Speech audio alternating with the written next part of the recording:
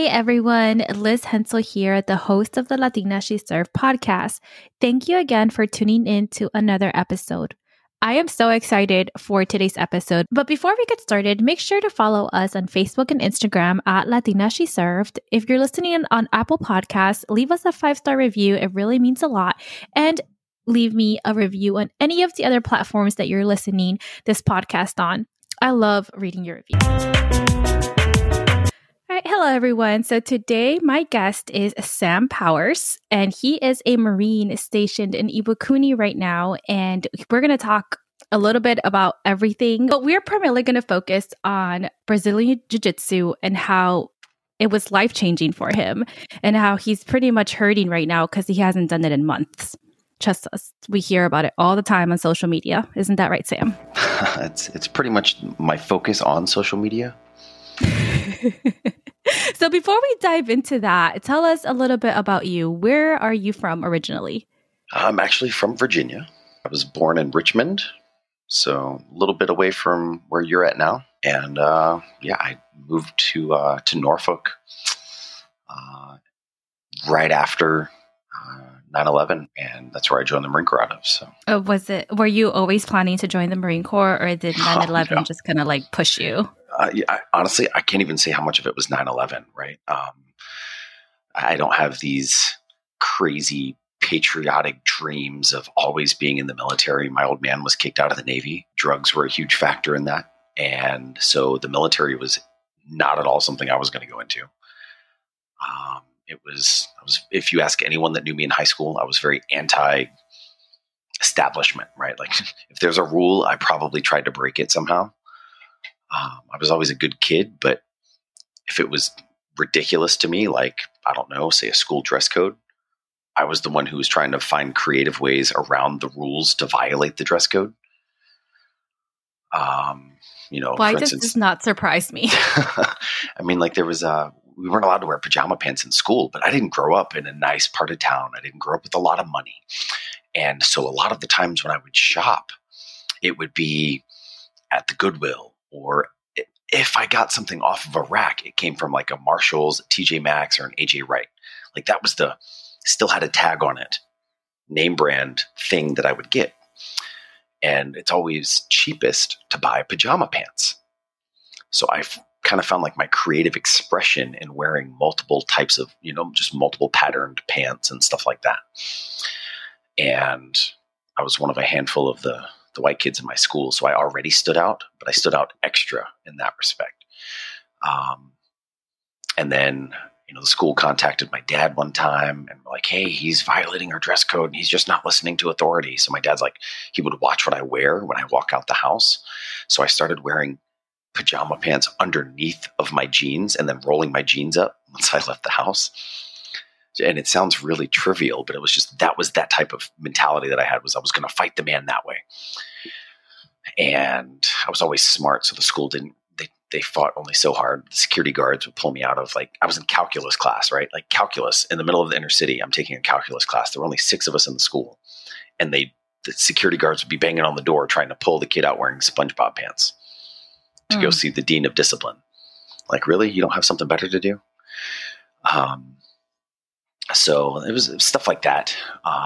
And I would explain, I'm like, listen, and I actually had this like huge paper written out and fought the system. They were like, I was like, what are pajama pants? Right. And the dean of discipline gave, his interpretation of what pajama pants were. And they were like, well, they're clothes you find in the sleepwear section of a store. I was like, well, at the time, if you go to Goodwill, they don't separate their clothes into sleepwear necessarily. It's men's pants and women's, or children's, or whatever the case is. It wasn't necessarily sleepwear. And they're like, well, you don't have zippers. I was like, I do. As a matter of fact, I sewed them on myself, because you could go to Walmart and I would pickpocket zippers and in the little craft section, and I would sew them on myself. I'm like, well, they don't have pockets. As a matter of fact, I'm in school. I need pockets. So I only bought pants with pockets in them already, because I don't have that type of ability to sew. So it was one thing after another, and I beat every single one of his arguments.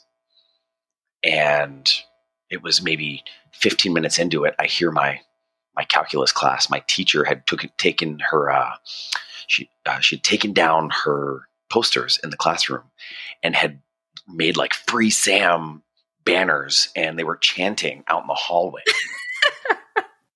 And so like, I was very much like fight the man, protest, all of this. And, there was no like philanthropic, thing about the Marine Corps. It was, I ran track and I was really good, and I didn't have enough to get a full ride scholarship anywhere because it was track, unless you're like the fastest man alive, you're not getting a full ride for anything in terms of track. And there was no such thing as a volleyball scholarship, and that was always my dream. So Janae is home. Yay. Hi, Janae. Yeah, no, that's good. I just have to let her know so she knows that, hey, why are you on the computer right now? Speaking of Janae, you guys went to high school together, right? Yeah, we did. We went to high school together and went our separate ways. Like, you could hear the story from her, and it's very different than the story she from told me. She told me her side of the story. Exactly. I was a little pansy. Like, I'm not going to, so many things about who I was then. And it's strange to see how some of those things have changed and some of them haven't. But so many things have changed. But what happened from my side of the story, obviously, I'm kind of going on random tangents here. Janae and I went to prom together. And she will tell you that I was the popular kid in school. And I was just the weird kid that everyone was friends with. But I played sports. She thought that I was pranking her because even though I was one of the white kids, I was the one who, I was teased for dating her because she was extra dark. So it was a very unique experience to deal with it from that perspective. And then, of course, my family is blatantly racist. Her family wasn't much better. And as teenagers, to deal with that from your home life is very different. It's a very tough dynamic.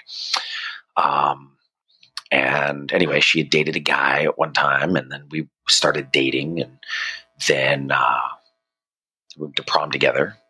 And she will tell you that I just ignored her, and she like I said, she's hearing me tell the story.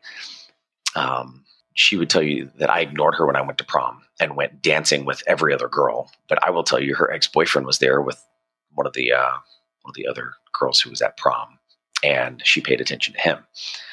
So, and then even to make it worse, afterwards, she says, hey, can he get a ride back with us? And me being the little beta male that I was, said, absolutely, of course. You're still my girlfriend. I have no reason to care. And she had us racing on the beach and stuff.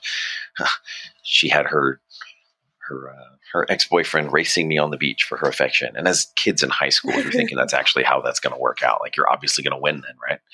I won, and then we still went our separate ways. Only reason I know I won that race is because I didn't lose races back then. I was fast. But anyway, so we went our separate ways right after high school. I had already depped into the Marine Corps.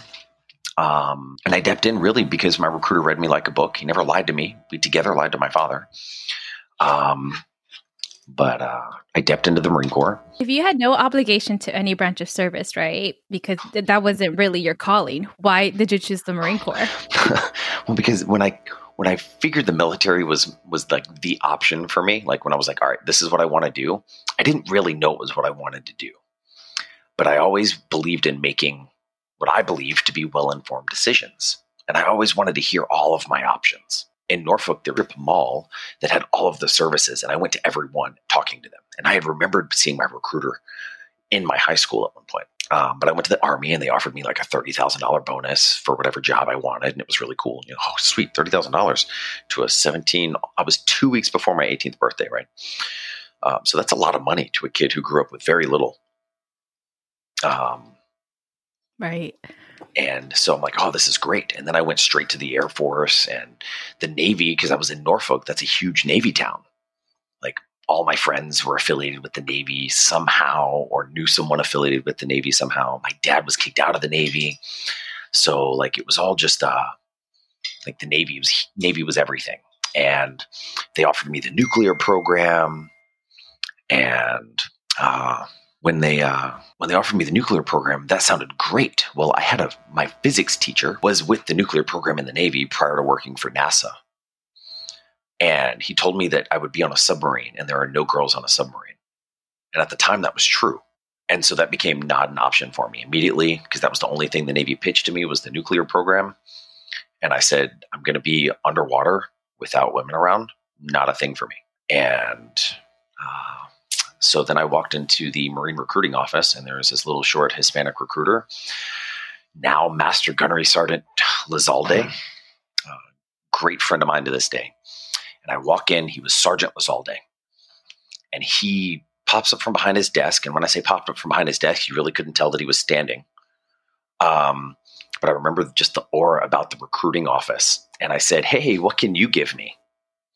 And he read me like a book, this cocky, I was cocky in the fact that I knew that this guy could offer me something and that I rated something as the millennial that I truly am.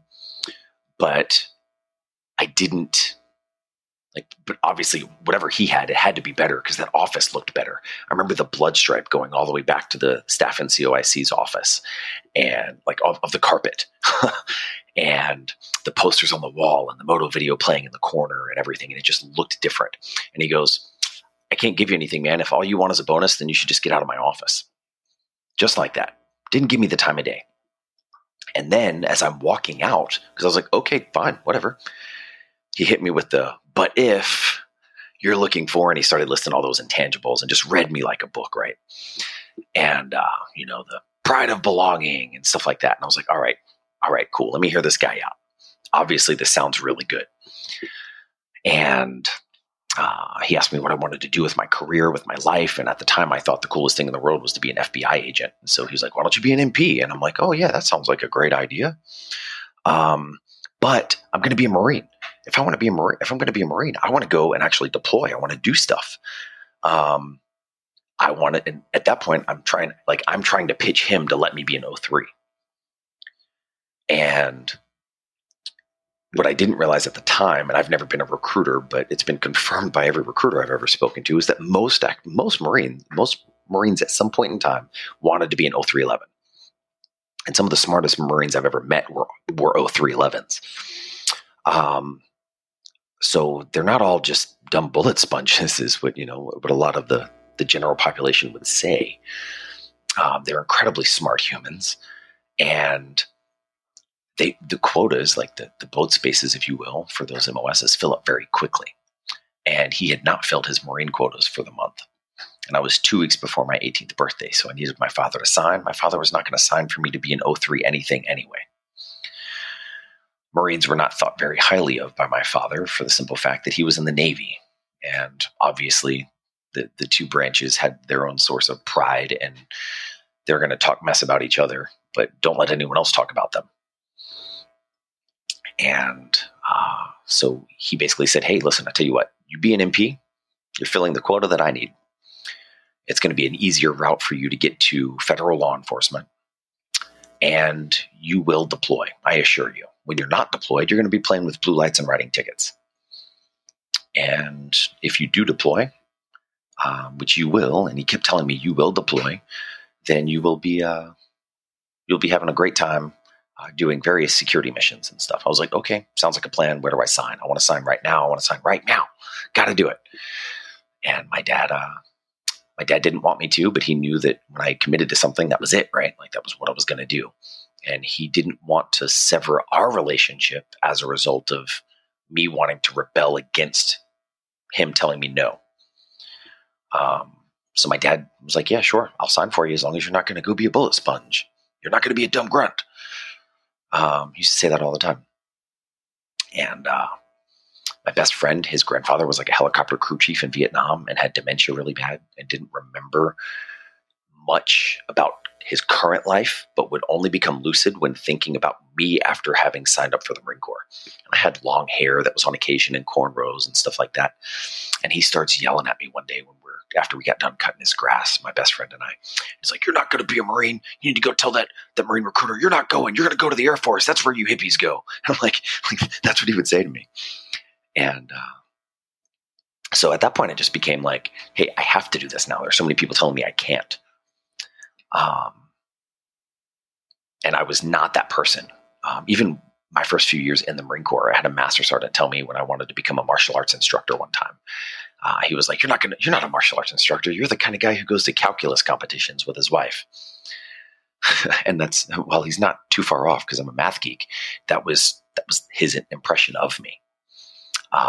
So, it's like I hated to swim. I was afraid of the water. I was petrified of the water. And so when I was in boot camp, I was more afraid of not passing swim qual than I was of drowning. So I ended up excelling in swim qual. And then, I was more afraid of going home a failure. And hindsight being what it is, boot camp was a joke. Of course, they don't like people telling people that, but it wasn't as hard as it could have been. It was more of a mental thing. It wasn't physically tough. 100% agree. And I don't care what anyone listening says or thinks. The East Coast was harder. It was mentally harder. You have to stand there while bugs eat you. Don't move. I can physically make it up a mountain. You know how hard it is not to scratch when you itch? Hard facts. Thank you, Sam. Thank you. But yeah, I think that it was, and that's kind of been the mantra for everything. Like when someone tells me I can't do something, that was always kind of like, all right, I guess I'm gonna, let me prove you wrong. And I had a Marine lieutenant just get out of OCS tell me that I wasn't going to make it through swim qual level 2 because he barely made it and he was a stellar swimmer. And so I took myself and my 13 Marines and we all made it through WSQ. We didn't get out the pool until we were done. And you're talking like afraid of the water.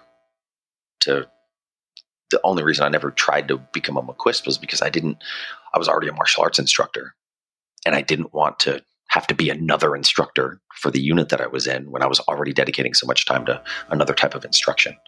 Mm-hmm. That makes sense. So what were some of the duty stations that you've had? Most of my time has been in Japan. I started off my career in Yuma, so an air station, and I deployed with 371, where I went out and did EOD security and blowing up stuff and having a good time in Iraq. And my recruiter didn't lie to me. About 6 months after boot camp, I was in Iraq. And then I went from there to Okinawa. From Okinawa, I lat moved into CID.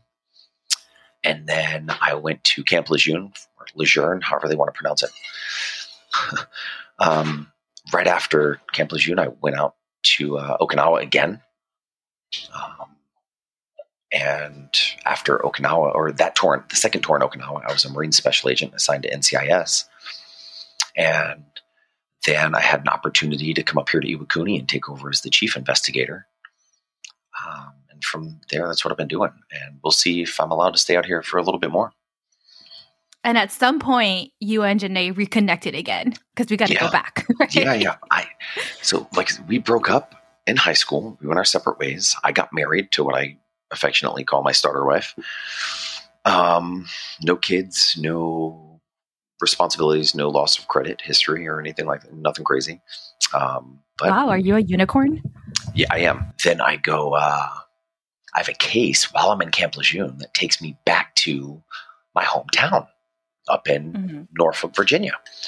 And I had reached out to a handful of friends of mine, said, hey, I'm in the area. I'm going to be in the area. Does anyone, want to link up and hang out?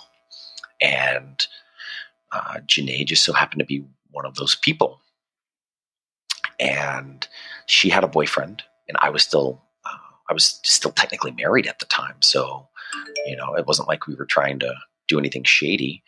But she had I argued one is too many, and she had a few drinks, and I had the hotel room. So I gave her my hotel room. I gave her my bed, and I slept on the couch in the hotel.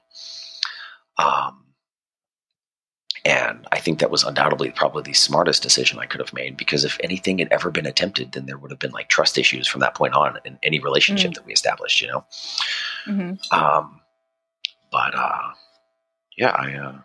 Things didn't work out with her boyfriend, a few months later, and then that was all she wrote. I had her at TRICARE, I guess. No, I'm kidding. No, I have never met a more compatible couple. Like, Wonder- you guys just are so in sync, and you guys are so funny, and you get each other. You know what I mean? Like, I love you guys. You She guys tolerates me really well. I'm a handful. I'm definitely something to deal with. You know, if it wasn't for her, I would be in so much more trouble. You know, and when I go, like, she meets people and they're like, "Oh, I think I know your husband," and she immediately starts apologizing. Like, what did he You know, do? I mean, and it's like even my CO, like my CO's wife and my CO love her, of course, partially for what she does with the USO, but also because she's pretty great. And, you know, it's unique because obviously she's not at all like me. She's so much better than I am as a human. And then somehow she had 2 of my kids. Like, how does that work out? Yeah, but yeah, 2 kids and the dogs and the foster kitty. Well, she's ours now. She's anymore. A full cat. She actually, I take her in tomorrow to do blood work so she can get spayed. Oh. And that's part of the other reason why we want to stay here as long as possible, because we've got at this point, it's 3 animals. You can only fly back with 2. And my dog is up there in age, and I don't know how many more years he's got. Like, I took him on like a walk around like just 3 blocks, like not even far. And I was pretty much dragging him. Like, he's just not able to do much anymore. So he's been around for his best life. Yeah, he's been around for a while. He spent more time in Japan than most people I know. And so then how did you get involved with martial arts? How did you go from calculus to martial arts? McMap, really. I don't have any illusions of, you know, what McMap is or anything like that. But that was really my first time of, like, well, I guess Pugil 6 in boot camp, right? McMap in boot camp. And that was the first time I ever had any type of physical, I guess, combat in some way, you know? And I remember just this giant human being, and I was a double rat, a $135 soaking wet in boot camp. And I remember they broke my weight on my hand, and they wanted me to fight a dude who was about 197, just solid muscle. And this guy, in all fairness, I think he had, you know, some mental capacity issues. He was definitely yoked and strong as an ox, but he was not all there in his head. I don't think he made it through boot camp. I don't recall, because that was just if he did, he didn't lie. He was definitely a failure to adapt in the fleet. I don't think he stayed in. I know he went to a different platoon though. He was dropped. But he was just a big human. And of course, this was like the 3rd wave of Pugil 6. And the drill instructor grabs me by my helmet and was like, "You're going against this." He told me who it was. It was, you know, someone from the same side of the house, but different platoon. And everyone knew him because he was so massive. And I'm like, this has got to be a joke. Like, I'm one of the smallest in terms of weight, one of the smallest in our platoon. There's no way. Like, they're obviously kidding with me. And he's like, "You better go in there, and I don't want you to care about the Pugil 6. Just drop kick this kid with everything you got." And I'm like, that's not going to work. He's built like a tree. You ever try to drop kick a tree? And I went in and completely did not drop kick him like the drill instructor told me to. I got hit really hard, and the helmet spun around. And so they stopped the match, and then they reset my helmet. And I realized that even if I get hit, it doesn't hurt too bad with a helmet on. I've got a helmet on. Let me just beat this guy to a pulp. And that's really what I did. I just hit him once, and he hit the fetal position because he was just really soft. He was a gentle giant, and I felt bad. And that's just all she wrote. I became enthralled with hurting myself, because that's essentially what it really became, is I was just getting the mess beat out of me all the time. I never did MMA or anything like that. Never did any of that outside of the Marine Corps, but I was always the first one to say, "I don't care how big you are, let's go." You know, if I get knocked out, I get knocked out. I got free medical. It's the first time I ever had free medical. Like, so I just had like reckless abandon. I had a master sergeant tell me when there was an opportunity to go to the MAI course, Master Sergeant told me that I was just going to go to calculus competitions with my wife and I was just a nerd, which in all fairness was true. I was an accident reconstructionist and stuff like that for the Marine Corps, right? So I was a nerd. And I went to this course, and the instructor was an MP staff NCO. I was a corporal. He was a staff sergeant who was reporting into the Master Sergeant every day saying, I'm going to break him. I'm going to break him. Don't worry. I still have another 2 weeks. I still have another 3 days, and I wouldn't break. Like they saturated a field with OC spray and then made us fight. Well, I knew what OC spray was. So I went up while the field was still wet and soaked my hands in it. So when I had to fight the guy, I just wiped my hands in his face and then I won. Little things like that. Wow. Like I used my head. And it was fun. Like that's what I enjoyed. And so I didn't actually start jiu-jitsu until I went to Okinawa my first tour. Okinawa was the home of karate, but I didn't, all I knew of karate was watching the Karate Kid, right? Like wax on, Mr. Miyagi, or wax off, wax on. Right. All that Mr. Miyagi stuff. And I was like, yeah, not what I want to do. And they had this jiu-jitsu instructor, Ivan Sakimoto, and he just had a way with teaching and a way with, even with the language barrier, because he speaks Portuguese, Spanish, and Japanese, and English, but none of them fluently. I later learned that the reason he doesn't speak any of them fluently is because he was from the jungle of Brazil. And his dad was Japanese. So he speaks all of it with, exactly. So he speaks all of it with just a really twisted dialect. And so the Japanese people that I would train with didn't understand his Japanese very well. His wife understood Portuguese and English, but not his Portuguese and English very well. It was awesome. But he still had even with the language barrier, he had a way of communicating.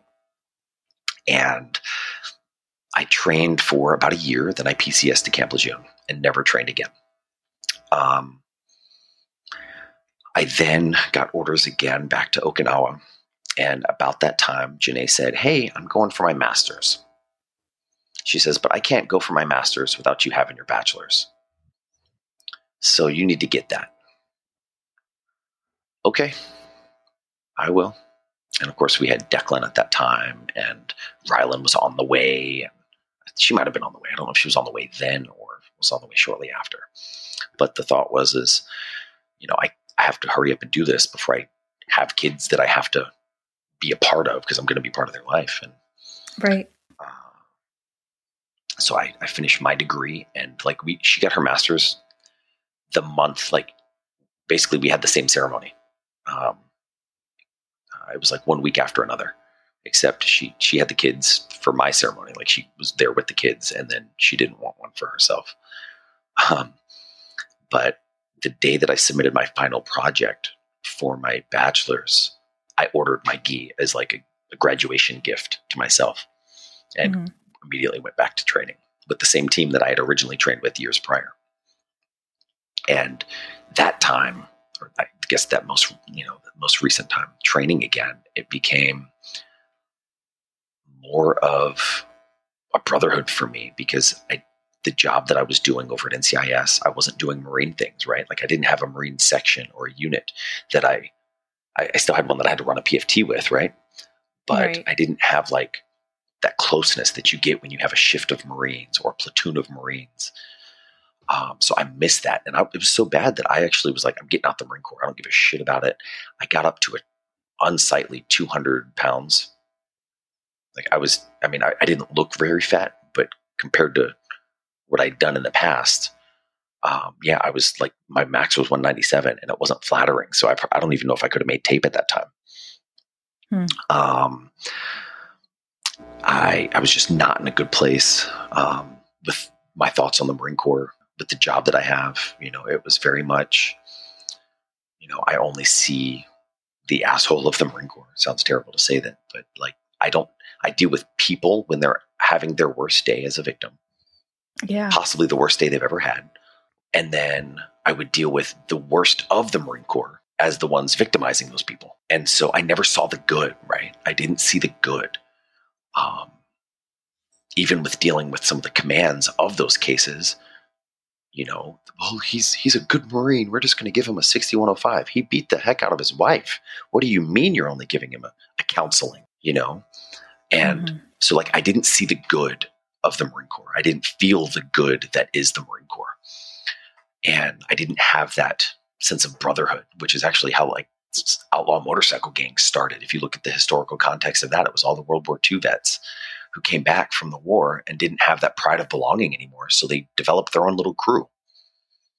And that's essentially what I found in jiu-jitsu. A bunch of Marines, some civilians, all training, all having the same mutual desire to be better and to be stronger and to be faster and to progress throughout this arbitrary rank structure. I say arbitrary, it's really not, but each academy has their own methods for promotions. And it was just like we have a goal, and we would go to competitions and we would train and we would compete individually, but we would also get rewarded as a team for the amount of people on your team that did well and got on the podium. And some of the members of the team wouldn't compete, but they were still there cheering everyone on, and they were still there supporting the ones who were. And it was incredible. It became a family for me, something that I had been missing, and what I had missed from the Marine Corps, that it filled that void. And it was incredible. And it was so great that I had some mutual friends, some friends who came from Okinawa, went up to Iwakuni, or they knew of me. They were TAD down in Okinawa, and we trained a little bit, and they went back to the academy up here in Iwakuni and stuff. And they'd be like, "Hey, I got my buddies coming down. Sam, could you hook them up, with a place to train, maybe pick them up from the airport," whatever the case is. Right. And of course, absolutely, fellow jiu-jitsu practitioner, let me do this. Right. And like, I don't know if you knew Enrique when he was here. Everyone knew Enrique. I don't think so. But Enrique was one of the ones training here on base of his academy.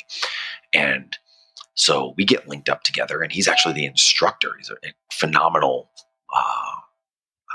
MMA fighter, freaking jiu-jitsu practitioner, entrepreneur, former sergeant in the Marine Corps.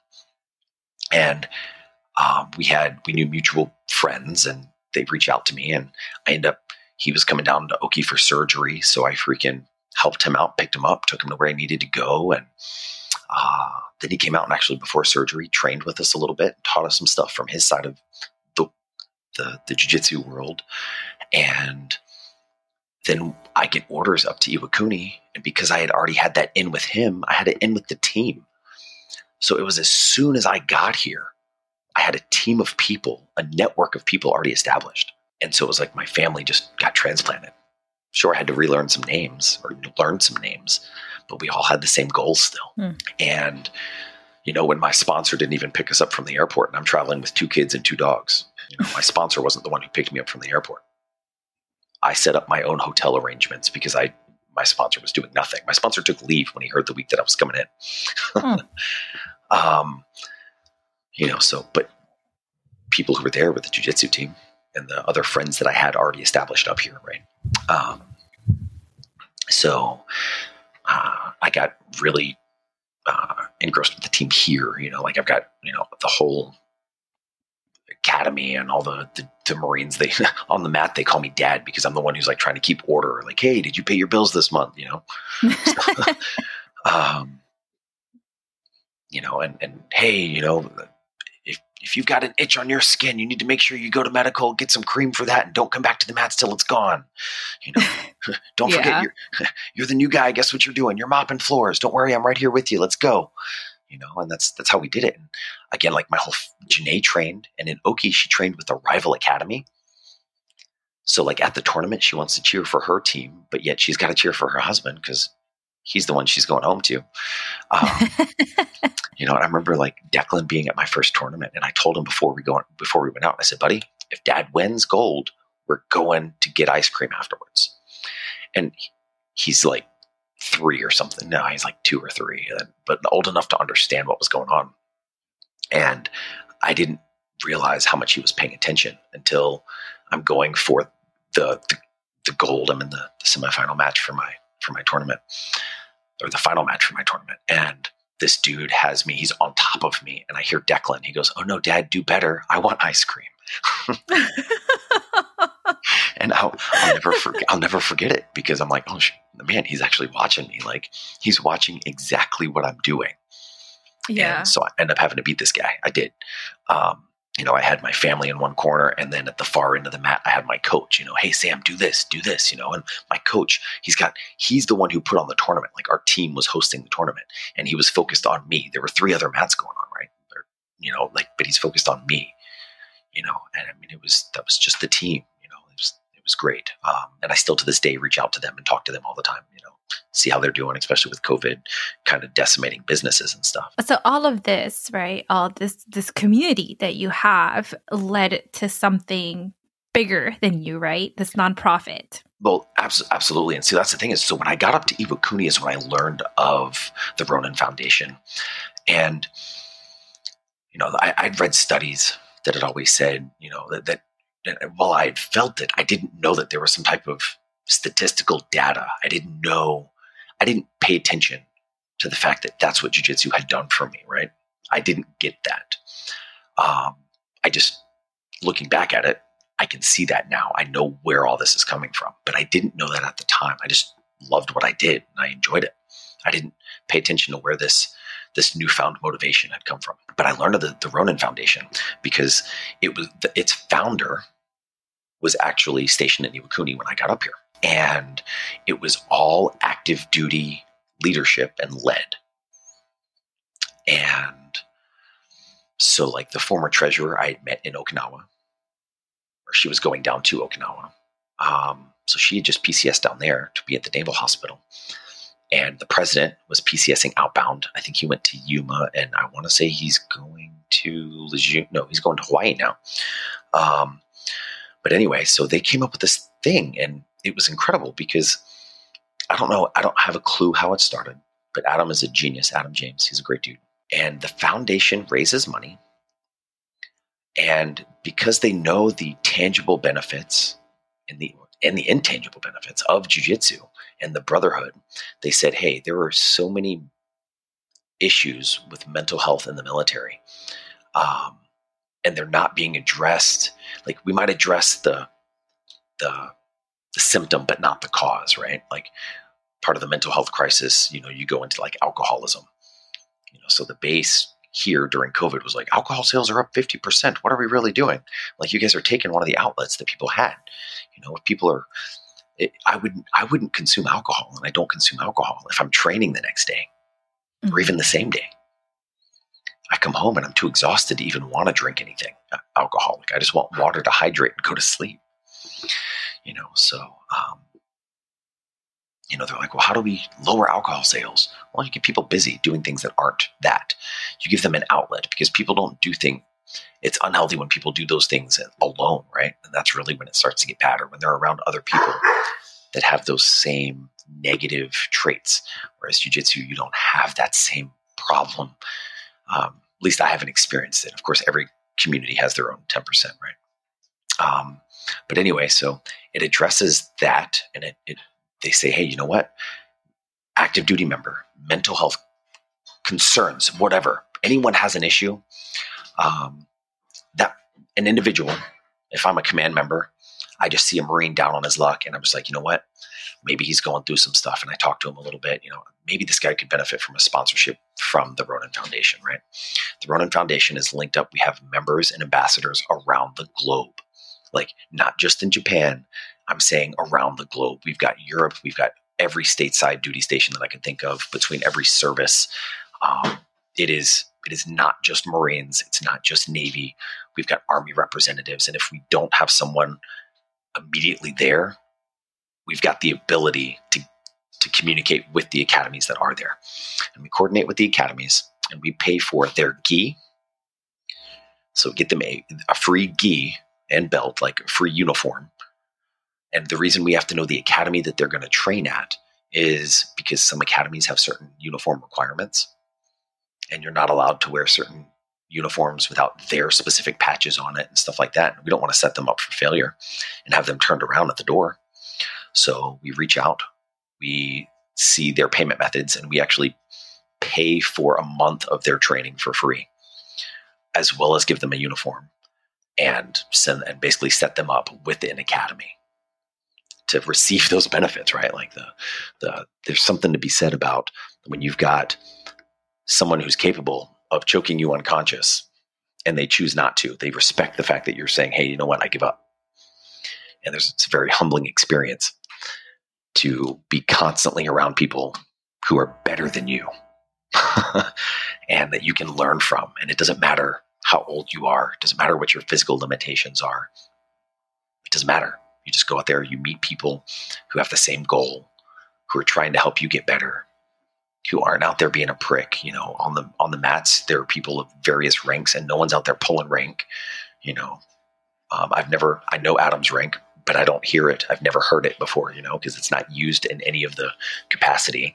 He's just a great dude. And the entire foundation, all the leadership, like I said, they're all active duty. I want to say every one of them is a black belt now. And they're just some incredible humans. And the foundation itself, they've been doing everything they can to keep things going. Of course, stateside places are still training, right? Overseas, some places are. Here in Iwakuni, I want to say that there are some people training, but I know that we're not training on the base. If anyone's training, they're violating the rules, Yeah. And that's as much as I want to. I can't go there and some Lance Corporal get in trouble and then, oh, well, this guy was there. Yeah, can't do that. It's not worth the risk. Right. But yeah, I mean, my son trains. My daughter turned 3 during COVID, and for her birthday, she got a gi because she wants to train. And she's already outgrown it. It's, Janae trains, and now that we're here in Iwakuni, it's the same academy, so we can actually be on the same team. And yeah, it's I don't know. It's for me. It was. I would not be in the Marine Corps today if I hadn't changed. I went through like a fundamental change in mentality about my last 6 months, and I'd say closer to my last year while I was working for NCIS. I hated the Marine Corps, didn't want to be in, and the Marine Corps still selected me to gunny. And I'm like, why? And I had this, I knew that, the gunny t-shirt that you get at the academy, the gunny, I remember seeing that gunny in the front of formation, and I'm like, I want to be like that guy. And so I went, and like I said, the day that I turned in my final project, I bought a gi. I got healthy. I went from 200 pounds to 164, and I was shredded and competing in jiu-jitsu, right? And it was jiu-jitsu related, and it was,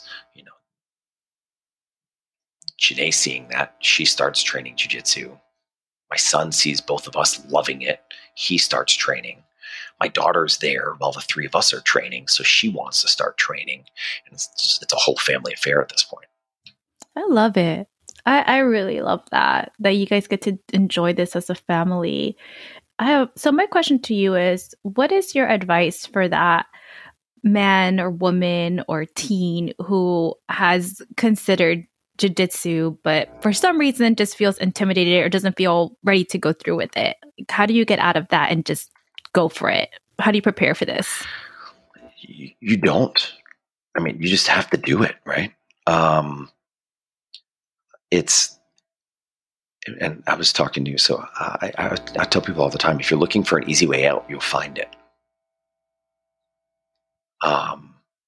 It's not easy.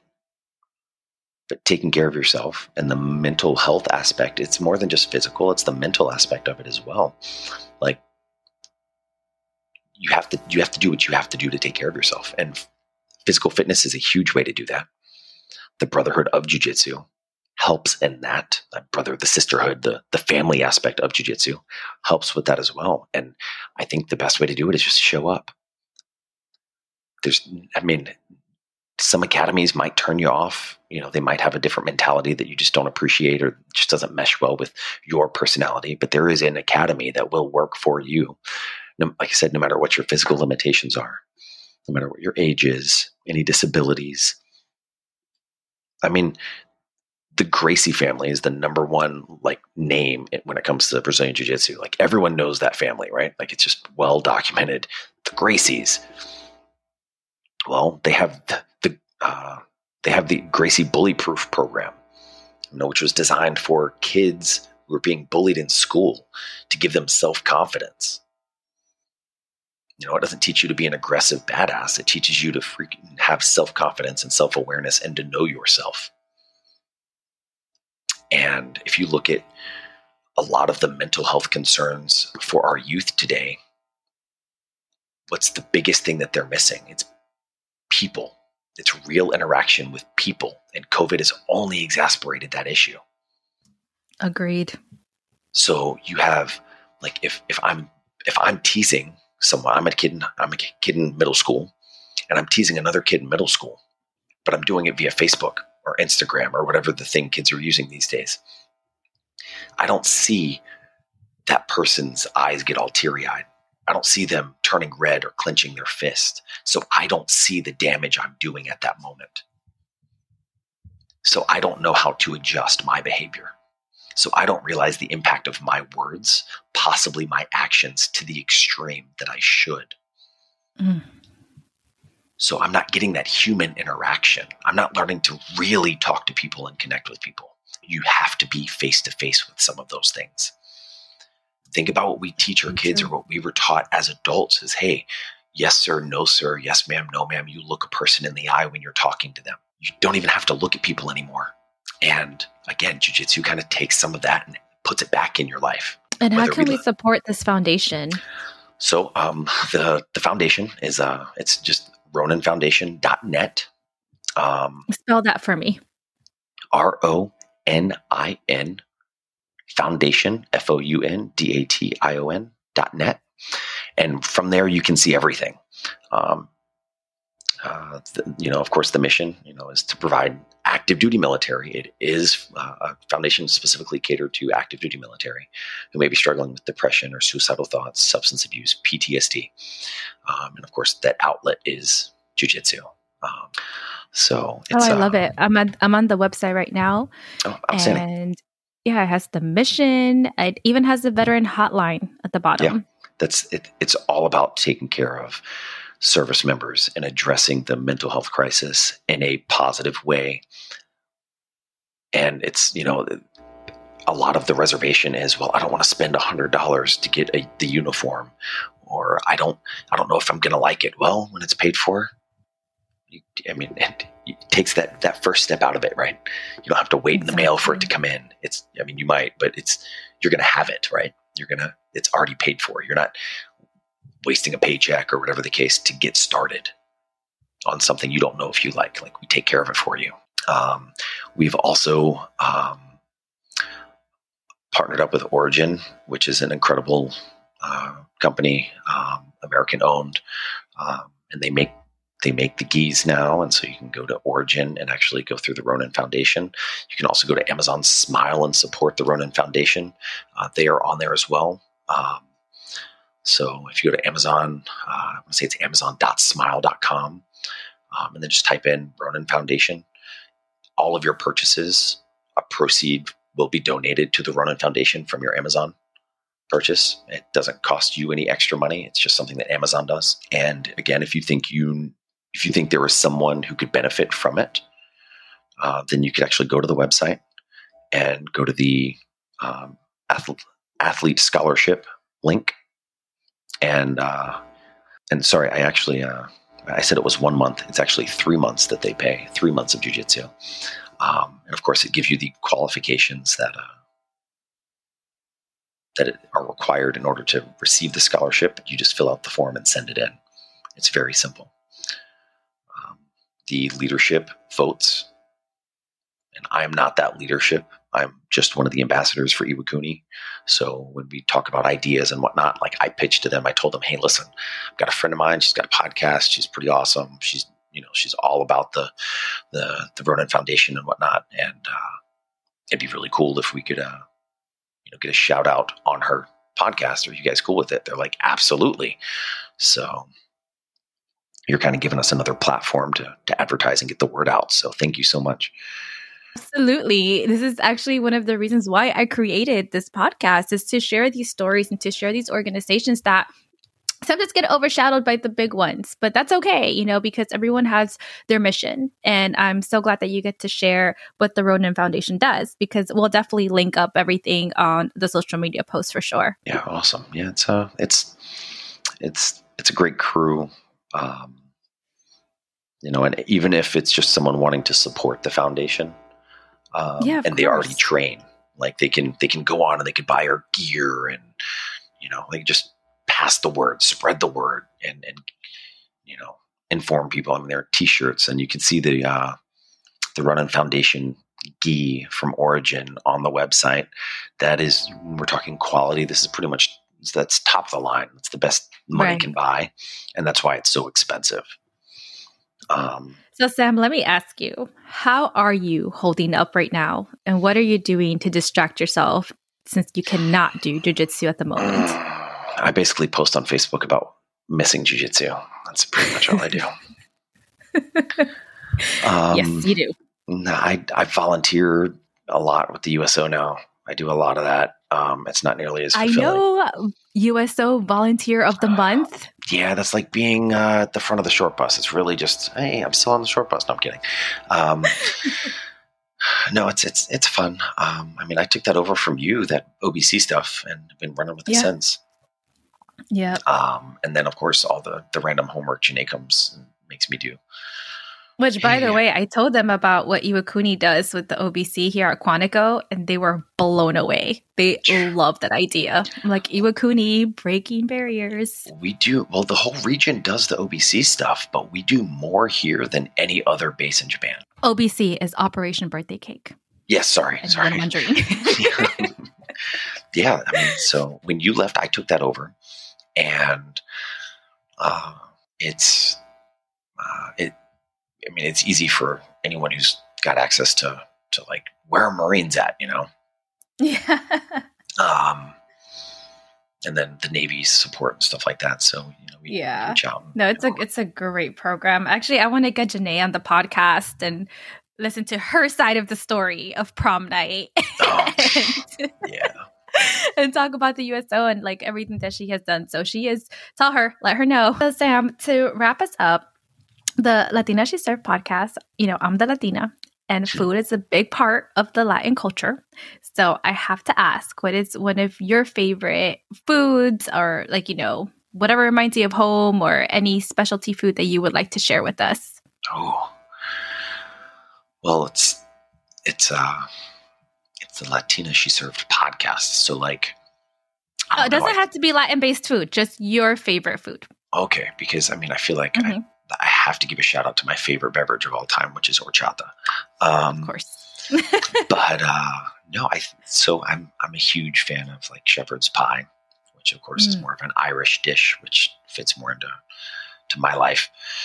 But anything my wife cooks is my thing. I can eat pretty much anything she makes. But yeah, if I was to give a recipe or something, like, because I know that you're all about those recipes, I make probably the greatest cheesecake known to man. Okay, well, I'm going to need that recipe. Yeah. So that I can have my husband make it. He's the one that makes the cheesecakes. Yeah, I make a homemade cinnamon roll that I make as the crust of the cheesecake. I still haven't had breakfast. Yeah. Oh, I'm in Virginia and Sam's in Japan, for anyone wondering. It's past my bedtime already, and you're just waking up. Yeah. I literally woke up and I was like, Sam, you busy?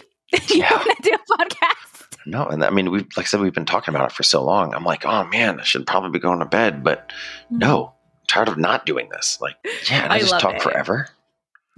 Especially when you get me on something. Yeah, you are. But your stories are great. Like I like listening to. It's like, oh, Sam's front desk. Everybody, story time. Gather around. That story. No, that's really how it is. It's there is no short conversation with me. No, but Sam, thank you so much for coming on the podcast and sharing your experience and sharing about the Ronin Foundation. And like I said, I'll put up those links so people can directly access the website and see how they can either apply for one of the scholarships or support the foundation. So thank you so much. Awesome. Thanks so much for having me.